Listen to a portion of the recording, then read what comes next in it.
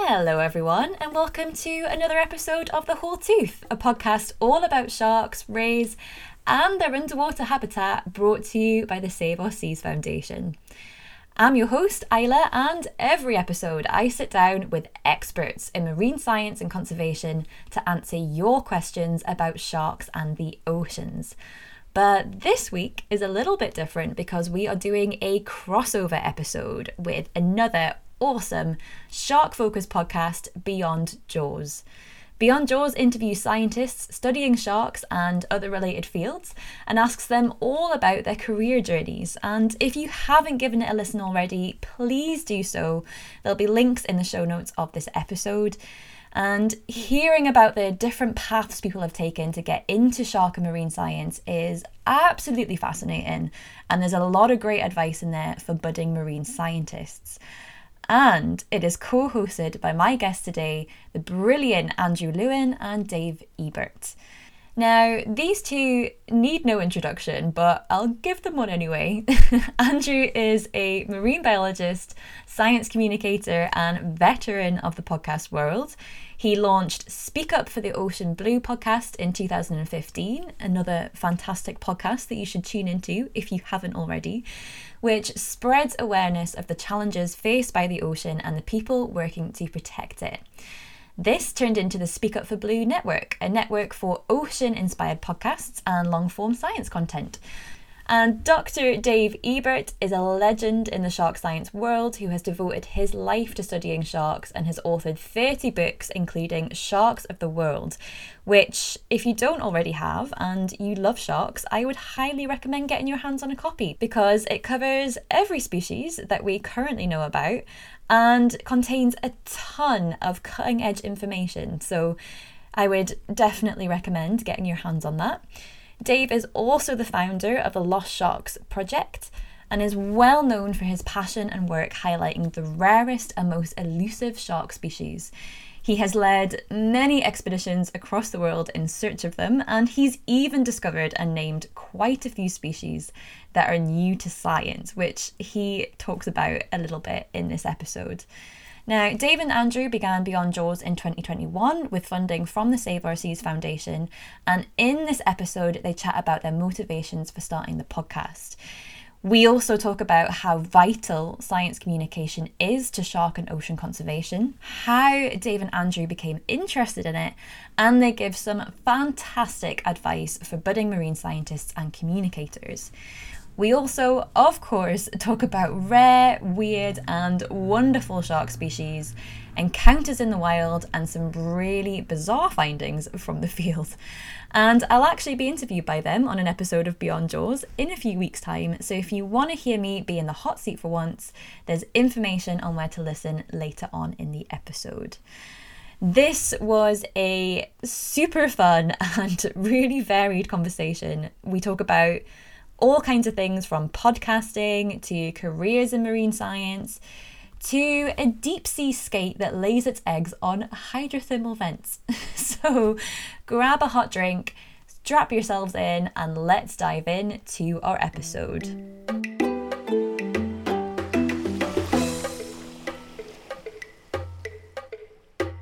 Hello, Andrew and Dave, and welcome to the Whole Tooth podcast. How are you both? Very good, thank you. I'm doing great. Good to hear. And I know on Beyond Jaws you always say, are you ready to talk about sharks? So I'm going to ask you guys the same question. Are you guys ready to talk about sharks? Always. Absolutely. Anytime. Perfect. That is what we like to hear. But first, I'm going to start off with a question that we ask every single guest on this podcast. And I've learned that it's quite a hard question for our guests to answer because a lot of our guests have spent a lot of time in the ocean. But that question is, what is your most memorable experience in the ocean? So Andrew, I will come to you first.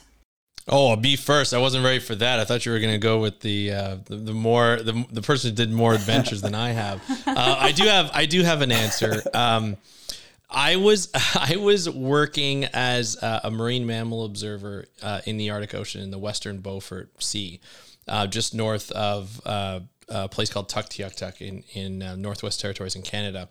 And my job there was literally to survey whales while there was seismic surveying going on. And it was this we were in an aggregate area. So it was basically an area where whales were known to aggregate. So the everything was shut down. We were just kind of traveling through. It was summer, so it was like 2 or 3 in the morning, and the sun was still up, but it was just about to go over the horizon. So it was as close as a sunset as you were going to get during that time. And just over to my right was a massive bowhead whale that just kind of came up and just like slowly just kind of came out of the water and then went back in just nice and calmly. And everybody on the bridge that was there, there's about 5 of us. And it was a Chinese vessel. So the crew could barely speak English. And so our communication was bad, but nobody spoke. Everybody went quiet. And we just like, you could just hear breathing from people being like taking a sigh, just like that was the most beautiful thing. You have this, if you picture, you have the sun in the background, you have this massive, 60-foot bowhead whale coming up right beside you, and you just see the fluke go down, like full on fluke. And you're just like, my job is the greatest. I love my job being out in the Arctic like that. Wow. So I would say that would be my most memorable time out on the sea. Yeah. Wow. Oh, that's a really, really special one. Like just kind of, yeah. It's my turn. I was just going to say, it's just so lovely when all of those moments line up. Oh, yeah. And you get to that point where you're like, I just have the best job. And it makes you feel incredibly lucky. Oh, yeah. Oh, absolutely. wow. I'd love to see a bowhead whale. It's on my list. Well, when you come over to Canada, we'll take you out and we'll watch. Yes, please. Okay, I'll be there. That's my invitation. Okay, Dave, your turn. What's your most memorable experience? Probably the day I almost got eaten by a shark.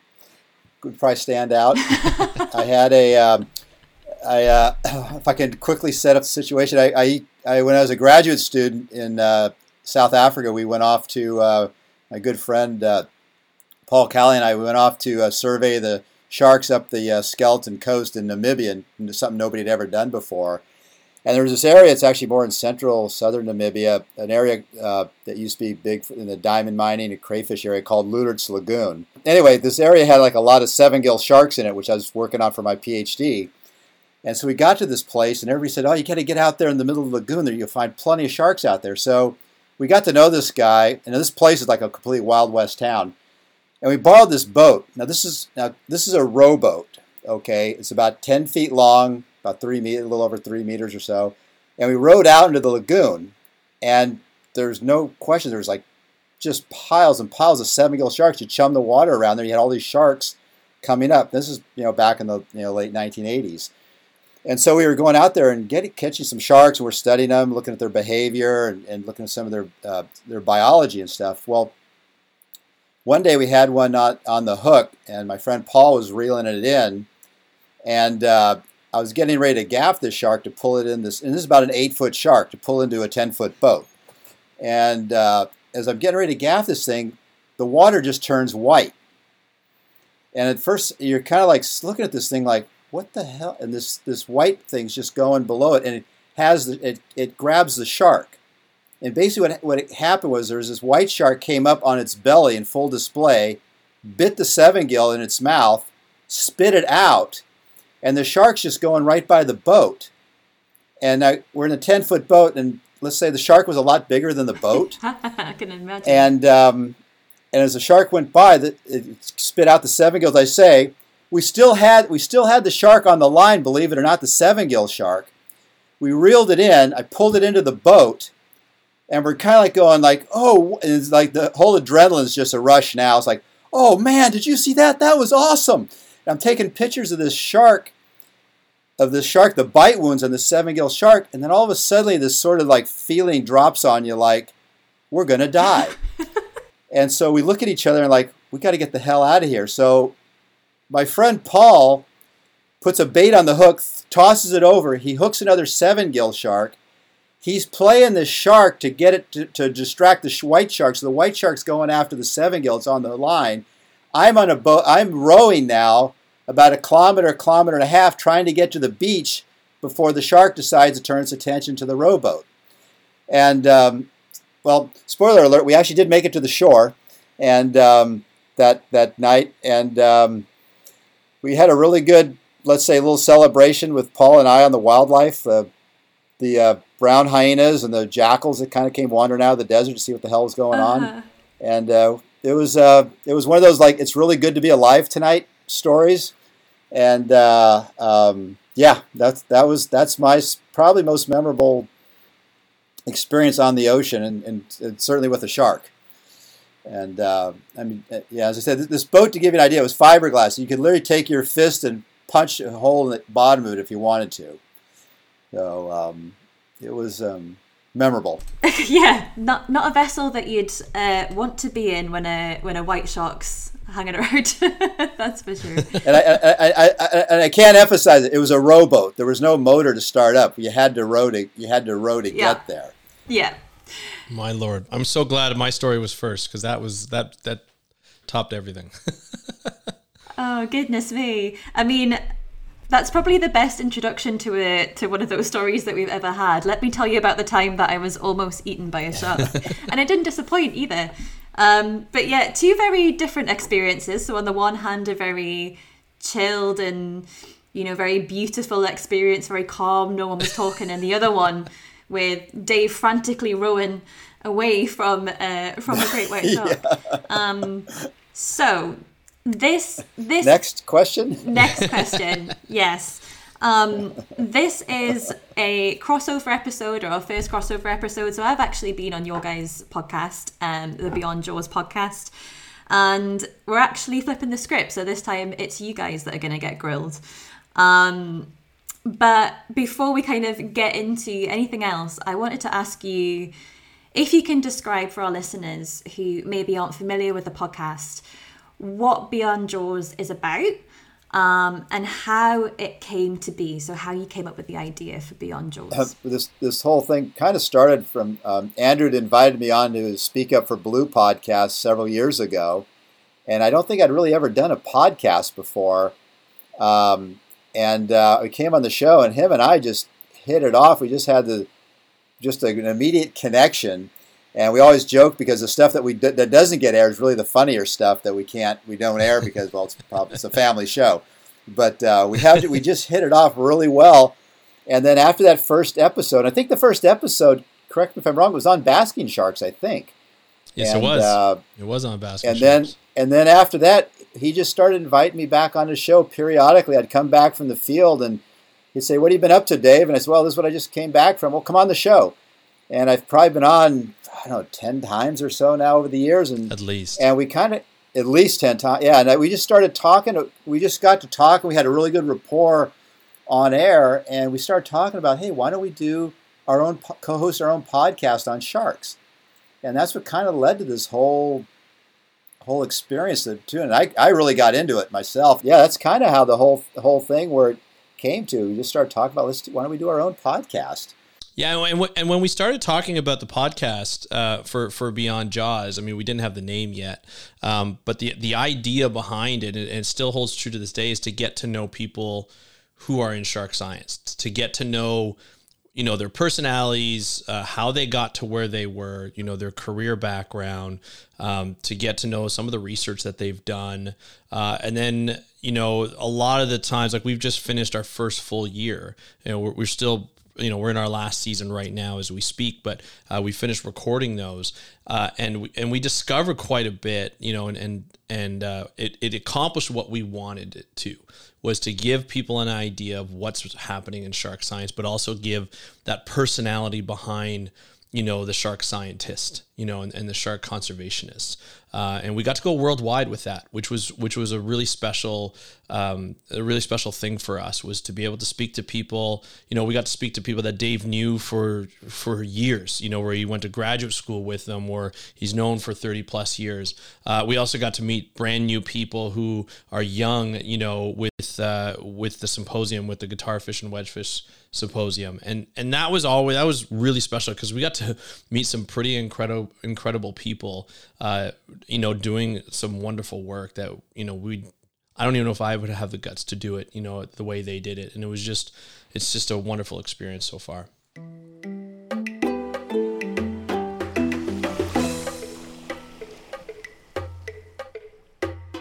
we are all scientists. All three of us are scientists.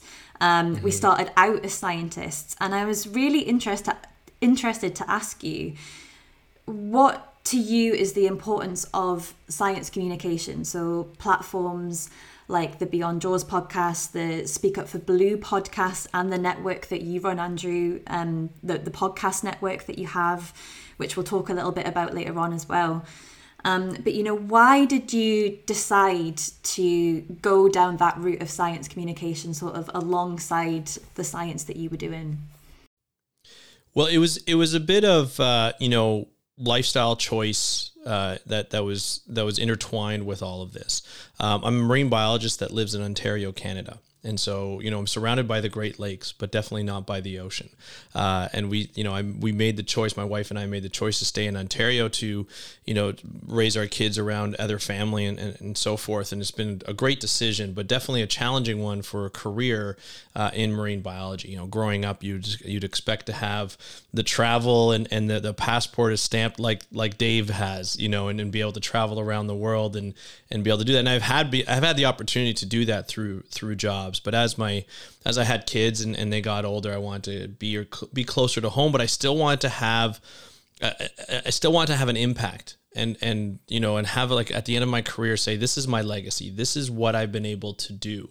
And so I was really involved in talking about the ocean just with family and friends. And I was getting frustrated at the fact that they didn't know a lot of the basic things about climate change and about, plastic pollution and so forth and what's happening with fisheries and so forth. And so, I started to think about it and I'm like, well, there's, you look on the internet and there's really no, this is back in 2012, 2013, 2014, and there wasn't really an area where you can go and there were a few blogs and stuff, but not necessarily massive ones like you would see on mainstream media. So it wasn't necessarily available. You had to go searching for it.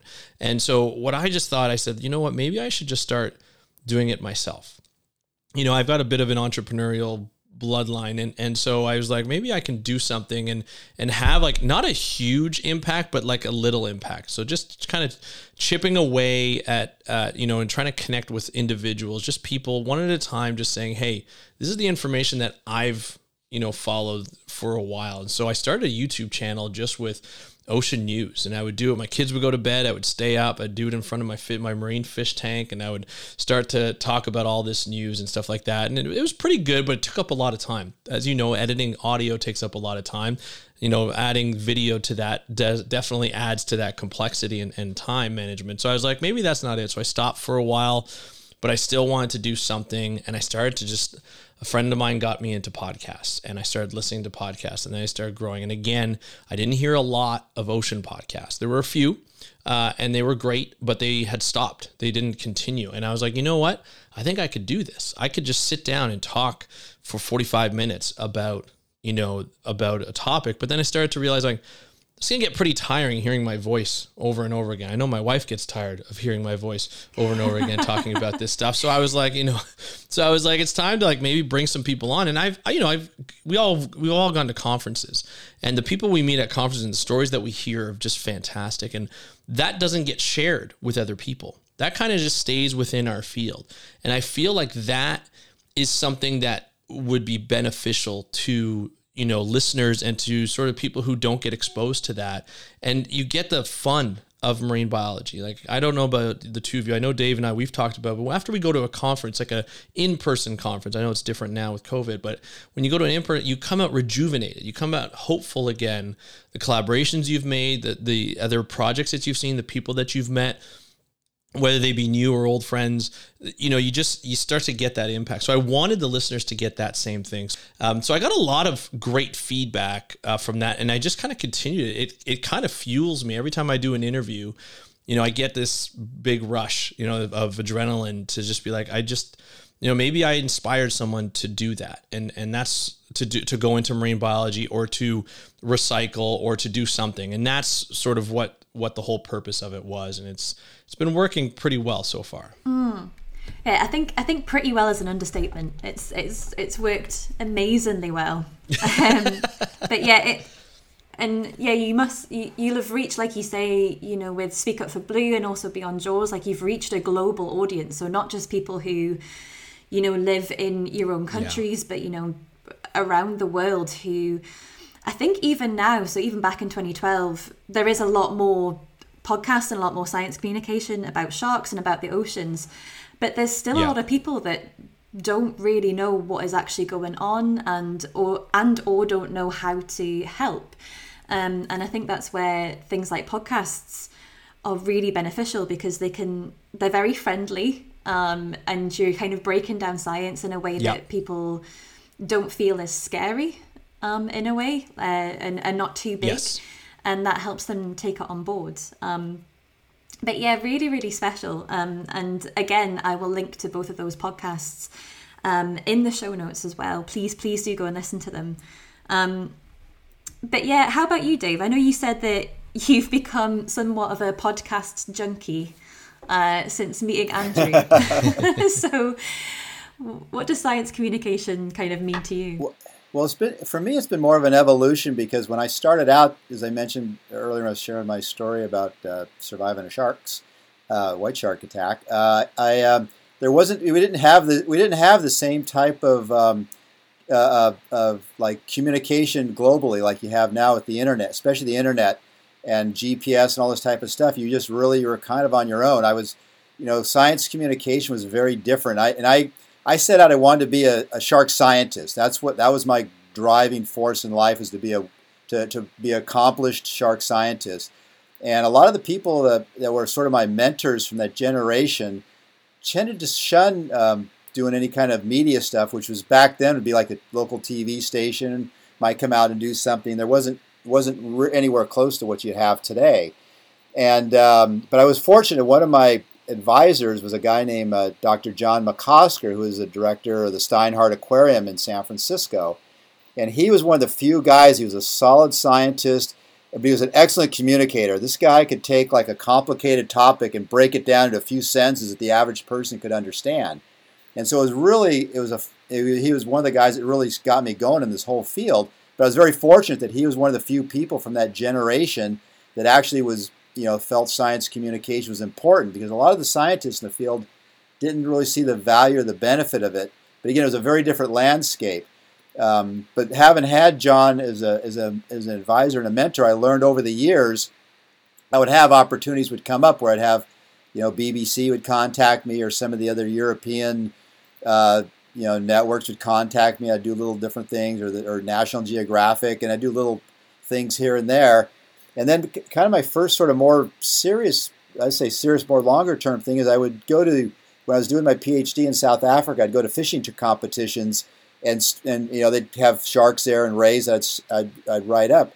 Well, there was a program in South Africa at the time called Top Sport, and they used to have a crew out there at these angling competitions, and they would see this crazy American kid, looking at these sharks and stuff.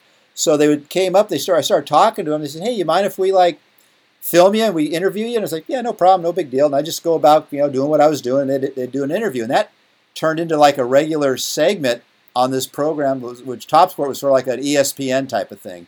And so I ended up getting this. I didn't get paid or anything, but it'd just be like, "Hey, let's go see what Dave has to see today." And that was kind of my first regular experience in doing kind of more of a media type of experience. And again, it was very primitive, say, relative to today, because it was just a local TV thing. And over the years, mostly that was what I'd do. Somebody would contact me years later. Then the Shark Week would, call me up and want to do something, or ask me about some questions, or BBC interview.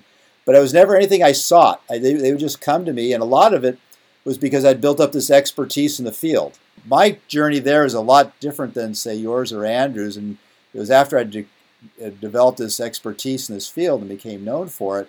And of course, as I say, my dealer, Andrew Lewin, got me hooked on the podcast thing, which is, to me, is like the best media I've ever done. I just absolutely can't say enough good things about this. I just love this. I love this platform for science communication.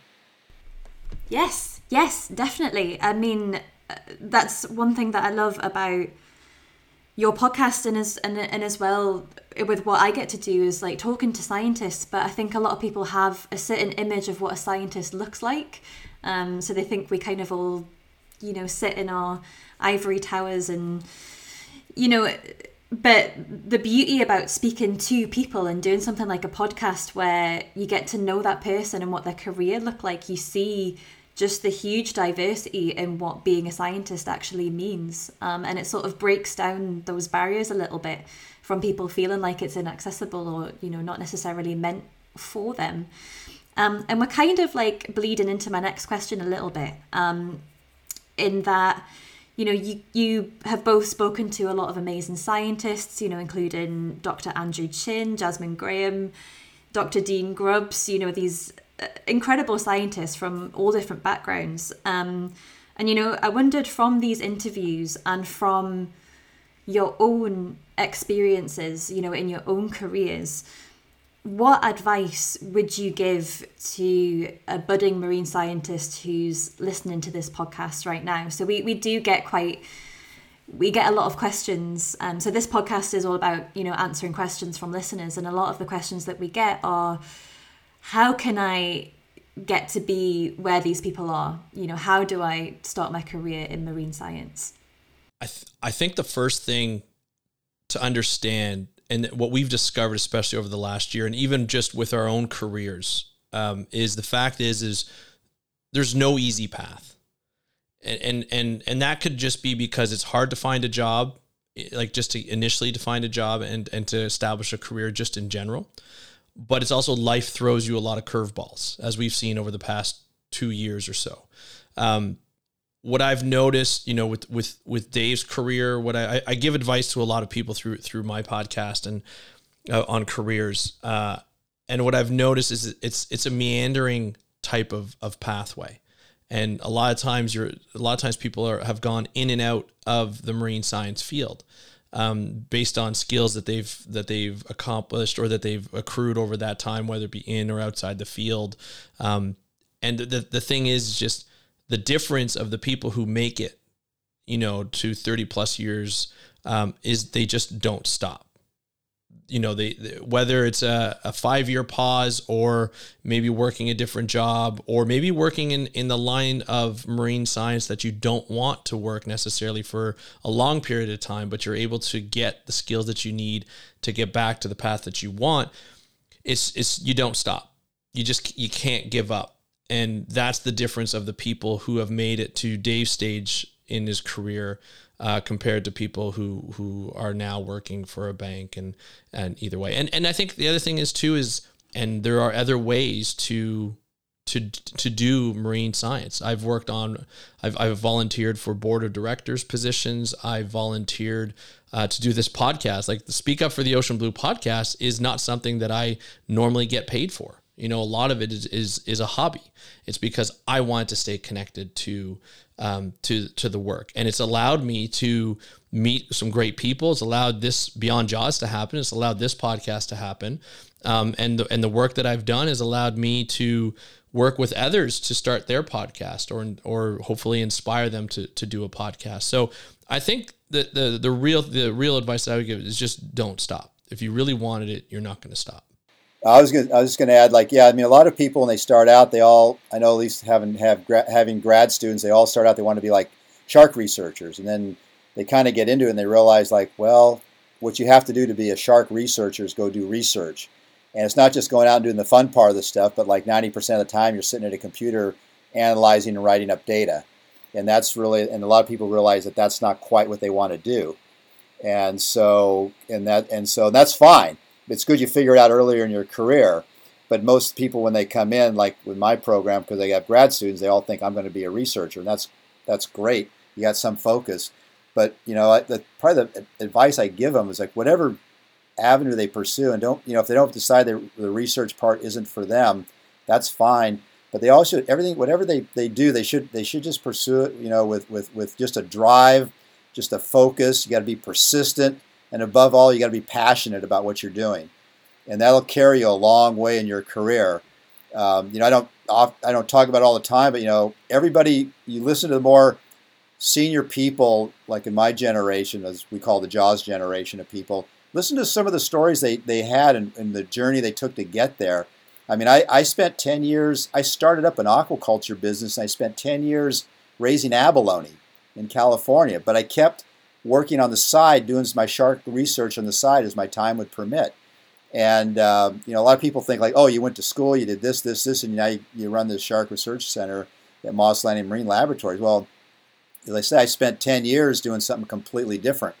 But I just kept my hand in the field, and when that opportunity, in my case, an opportunity came up to jump back into the academic side and doing the research, and when that came, I was there. I was ready for it. And that's what you have to do sometimes. And you'll find everybody you listen to of our, again, this from our more senior people that we had on there, Chris Lowe or Dean Grubbs, Rachel Graham. I mean, they all have a similar story that they had to go off in a different direction for a while, but they eventually came back to what their passion was. And so don't be discouraged. I also think too, we're definitely in a time where I know it's difficult for some groups of people, different cultures, different backgrounds, to be able to get into the marine science field and the shark science field. And I think that group of people are needed more than ever. And you see, we're still not at the level where we're as inclusive enough within the field to get as many as we would that we would like and we would need, and we're working towards that, and we're hoping to get more. And obviously, I don't control that, but I'm trying to help it wherever I can. But I've spoken to a lot of people who are from sort of what we consider minority groups or people of color, and those are we need a lot of different cultures, a lot of diversity within the field. And so for those of you who are feeling despaired or just down because you can't get, don't give up, and there are a lot of people who are willing to help you in any way that we can to get you the job that you want, to help you within that career. So don't feel bad to reach out to like myself, to Dave. We'd be more than happy to provide any kind of career advice that they need. Yeah, fantastic. Yeah. I mean, so many important points there, like the first off being, passion can get you very far, retaining that love for what you do and the reason behind why you want to be a scientist is very, very important. But also, I liked also what Andrew said as well about it's okay if you aren't where you want to be immediately, or if you're having to do something else, for necessity or to get to that point. And as well, recognizing the barriers that are ever present, in the field to particular groups of people. And I suppose that's, that is definitely the role that we all have as scientists, is to, not only try and find our own space, but to create space for others as well while we're doing it. Because as you said, Dave, marine science, it's really hard. It's really hard to find a position or a job, especially now, especially just after a pandemic. It's really difficult. And I think now there's even more so than now is you can set yourself apart. Talking about science communication is you can set yourself apart through science communication. Me starting the Speak Up for the Ocean Blue podcast, like I said, has led me to have job offers. It led me to opportunities to be on TV. There have been so many opportunities that I had that I never expected. I started this podcast because I wanted to I had a mission to sort of inform and connect with people about, marine science and conservation. But it blew into something even bigger. I've had the opportunity to travel to Malaysia for conferences, to cover conferences.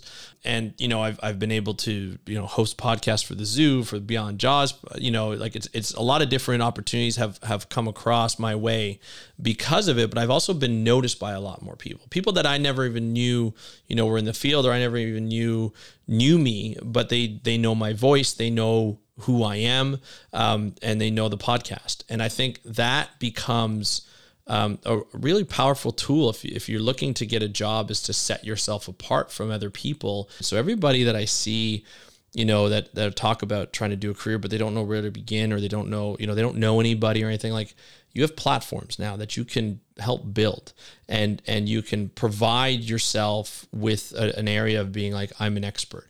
You know, I see people like Jada Alcock. So she has probably the best handle around, you know, sophistication. She's fantastic. You know, she's entertaining, she's funny, she's educational. You can tell she has a passion for this, and she's on TikTok, she's on Instagram, and she's providing like this micro content. You know, and the ladies of Minorities in Shark Science have started a podcast, Sharkpedia, and that's been fantastic. But it allows us to remember who they are in the back of the heads, because we're listening to their voices, we're seeing them on our social media pages. Melissa Marquez is another one, who's using social media to create opportunities. Not that they meant to when they first came out; it just happened that way. All the people you mentioned there, Jada, Armani, Megan, we've had them all on this podcast, and they were all so incredibly interesting to talk to, and you could just hear the passion, coming through their microphones. It was amazing, and yeah, it's definitely difficult, but if you've got that sort of that drive and that passion, and I mean the beauty of all these different platforms is that you can do things where your skills or where your interest is. So you don't have to do a podcast. You could do YouTube videos. You could do TikToks like Jada does. You could do art like my friend Rachel does. There's loads of different things that you can do. And an employer, I mean, my institution, my research institution, took me on because of my psychon background, because they were looking for a researcher that also had experience in that area. It's becoming a much bigger thing. So yeah, I think all really, really brilliant pieces of advice, and lots for listeners to think about, as they're trying to navigate this very turbulent and tricky and very changeable sea that is marine science.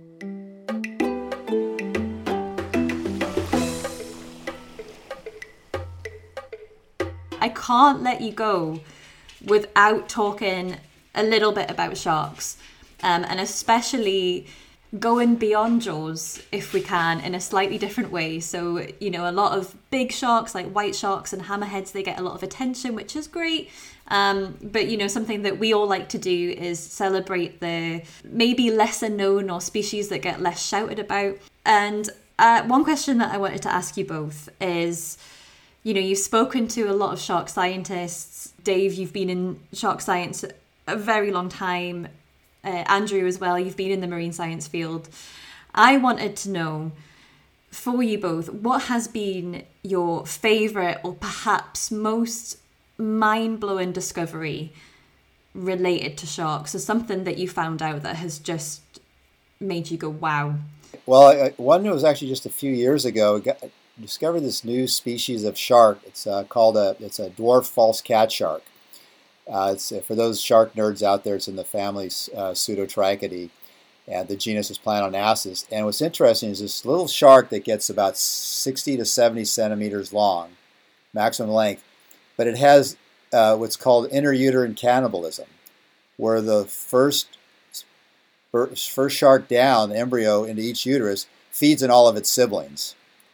And so you got this little shark, and we know some of the larger sharks do this, like white sharks, but here you have this like two little 60, 70 centimeter sharks, 2 feet long, that it has this unique behavior where, like, say, the embryo, the first embryo in each uterus eats everybody else that comes down. That's how they nourish themselves until they get to such a size that they're born.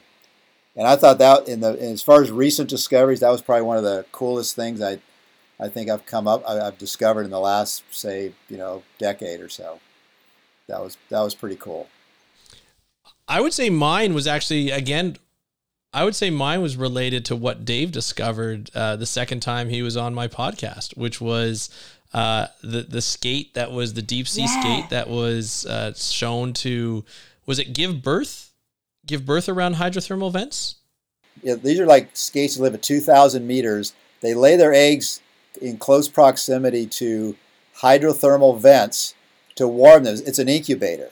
It's the only marine vertebrate, and I think the only other vertebrate that does that is an extinct dinosaur, I think, or a bird. It's one of only 2 vertebrates that are known to use thermal vents to incubate their egg cases. That's a good one. Mad. Yeah, I still tell people about that, and I never tell it right, but I still tell people about that, and it's just it boggles my mind that becomes an incubator, like that. Those types of conditions become an incubator. Yeah, amazing. I think if we come up with a game where we just name a shark and Dave has to come up with something cool about it, I think we should play that game next time, maybe. Yeah. Okay, that's the next episode. That is the next episode. That's a brilliant idea. Yeah, and for listeners who are unfamiliar, hydrothermal vents are basically kind of like underwater volcanoes that are right very, very, very deep down in the very deep sea. And a lot of people thought they were incredibly hostile environments. And then as science has advanced, we've figured out that actually quite a lot of animals live around these vents, but they're incredibly hostile. You've got very high temperatures, but you've also got a lot of quite toxic chemicals as well. And I think there's also an octopus, that lays its eggs and incubates them on the hydrothermal vents as well. But thinking of a shark doing that or a skate even is just mind-boggling, just insane. But my next question was, when we're talking about sharks and we're trying to get support for sharks, rays, skates, chimeras, what is something that you wish people knew? I would say I wish people would. It's not necessarily more that they know, but just switch their mindset when they hear sharks. I still get when I talk about sharks. I still like a lot of times, for example, at work, I get a lot of times like, oh, you go scuba diving. You're a marine biologist. You must go scuba diving. Truth be told, I've never scuba dived for a marine biology project, but I do scuba dive. And they're like, have you gone scuba diving, with sharks before? And I said, yeah, I've, nothing like crazy, nothing that's I would consider dangerous, but like, reef sharks that were about, 7 or 8 feet long, and a couple of nurse sharks here and there, some black tips and stuff. And they're just, it's all of a sudden there's like, I can't believe you did that. Like you must have been so scared. I'm like, no, actually they don't, they're curious, but they're actually really interesting to watch underwater. And it's that fear right away. It's that, and it's the opposite of the Jaws sort of thing in terms of it creating a field. It definitely still created that fear in a lot of people. And I still see that today. So I wish that we could eventually see that change. And I'm starting to see it with some people, but see that change in mindset around sharks and going from their mindless killing machines to their really fascinating, apex predators that, we need to learn more about. And there are a lot of fascinating things. And I think that's one of the goals of Beyond Jaws, is to go beyond sort of the great white, go beyond the Jaws sort of effect, and to start talking about these interesting facts and interesting people that work with these amazing creatures. Yeah, absolutely. Definitely. That's a really, really good one. Dave, how about you? What is something that you wish people knew about sharks? Just how diverse a group they are. And when I talk about the sharks, I'm also talking about the flat sharks, the rays, which rays are just really, if you take a shark and you flatten it, that's a ray. It's a flat shark. And then the ghost sharks, the chimeras. I don't think people realize, I know from talking to audiences, when I mentioned there's over 1,250 species of sharks and their relatives, people are just floored by that. They don't realize just how diverse it is out there. And even though even people in the field realize there's more diversity there, but a lot of people they're always studying the same old boring white sharks, or tiger sharks, or the same things that are, they're interesting, but there's just, you don't need another person to study the same shark. And I encourage people, if you're starting out, find something nobody's doing anything on and become the expert in that. And that's going to set you apart from the crowd. And so I think that's something that really young people should really look at, is that it's something that'll set them apart from everyone else in the field. And that's by just, looking at what's there, because another white shark study is probably not going to set you apart, or a tiger shark, but if you find some of these other interesting little sharks that nobody knows about, you can become the expert in it. And that's no small matter. Yeah, definitely. And there's sharks that glow in the dark. There's sharks that can fit in the palm of your hand. There's so many different types. That's something that really, really blew my mind when I was when I was small, I was just handed this book with lots and lots of different types of sharks in. I was like, I can't believe how many there actually are. And of course, within that time, within, you know, those 2 decades, so many more have been discovered. Much of them by yourself, Dave. A lot of these kind of like lost sharks. Yeah, if I can just add, like over the last sort of 15 years, we've discovered and named more sharks than at any time in the previous 250 years. Since modern taxonomy started back in the 1700s, we've discovered more in the last, as I say, in the last 15 years or so. I think we're about 15 or 20% of all known sharks have only been discovered recently. So there's a lot out there that still needs to be known. I mean, I have no shortage of species I'm working on in my lab, and there's a lot out there. And so and I'm just like, some of the stuff I'm doing, I'm just naming them. We don't know anything about them. Like, okay, now we have a name for them. Now we can go out maybe and learn something about them. We're always going after sort of the horse has left the barn and the barn door is closed. Then we're going in to say, hey, wow, we're losing all the sawfish. We need to be proactive in looking for things before they get to that stage. And there's a point that I've been aware of, and Will White in that episode we did a few weeks ago articulated very well, is that look out there, the landscape, and see what's out there that we don't know that may have already disappeared. How can we get support for those kind of lesser known species? I know you guys did a season on guitarfish and wedgefish. How can we start to get the ball rolling on getting people more interested in those species that don't get as much of the spotlight? So a lot of it's just being able to highlight that and be able to find organizations, foundations that are willing to support that type of research. And that's really what's really you need to be able to do. To be able to do that type of stuff. I'll just give a shout out. Save Our Seas has been really, in my career, has been very helpful in having been able to support a few projects over my career that have highlighted some things that were not well known or were not even really known at all. Quick example, last year I named 2 new species of guitarfish. One's endemic to Madagascar, one's endemic to the Gulf of Aden. And both those came through Save Our Seas Foundation support. Otherwise, those things, they may have happened eventually, but they wouldn't have happened otherwise.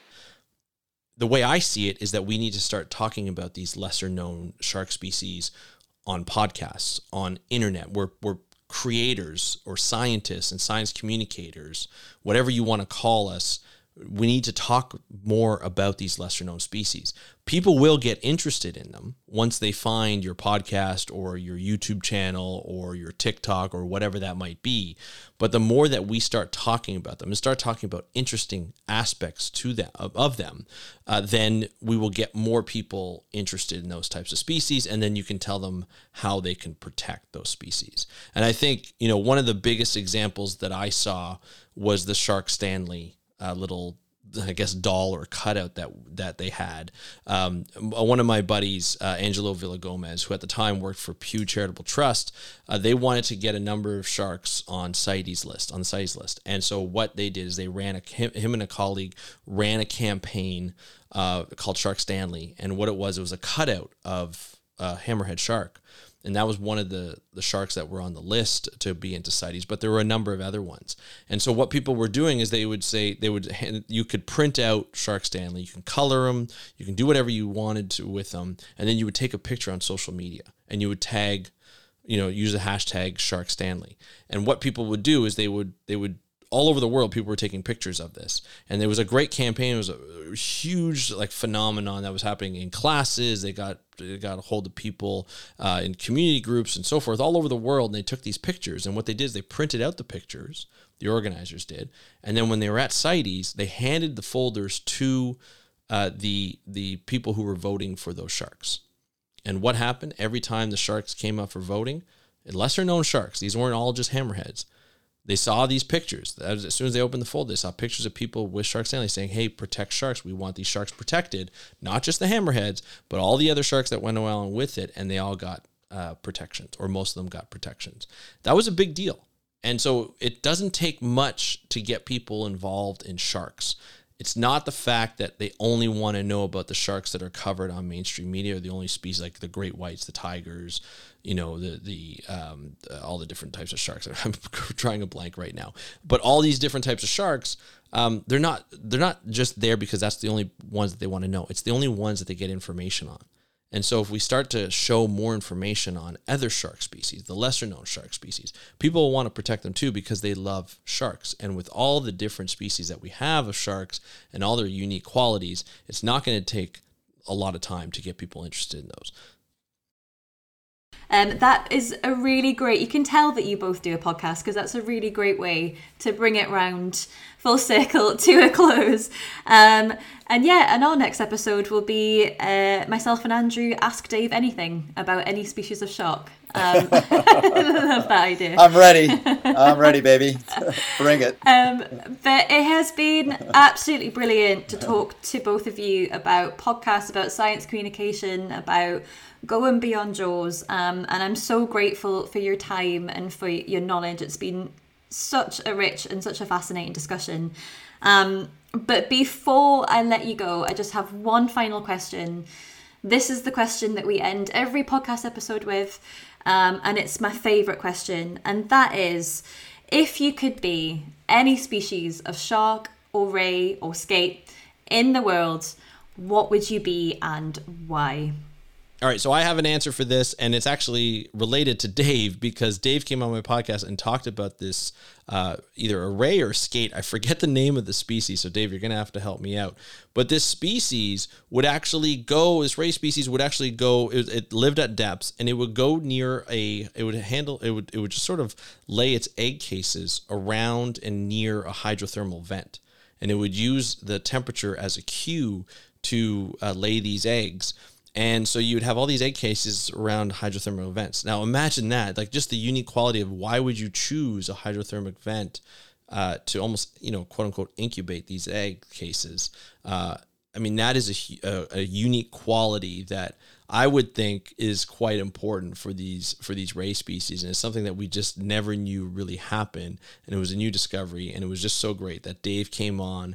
I was the first podcast that knew about this ray species of the discovery, and so he said, "Hey, the paper's going to come out the next day. Do you want to talk about it?" I said, "Yes." So we had a great conversation about it. So that's sort of what species I would be. And that's why, is just because of the unique quality of laying its egg cases around the hydrothermal vent. Yeah, I would like to be that one that goes and lays eggs by the hydrothermal vents, just so that I get the opportunity to go and see what it's like down there. I think that'd be real cool. All right, Dave, what would you be? If you ask me, I would be a species that I haven't discovered yet.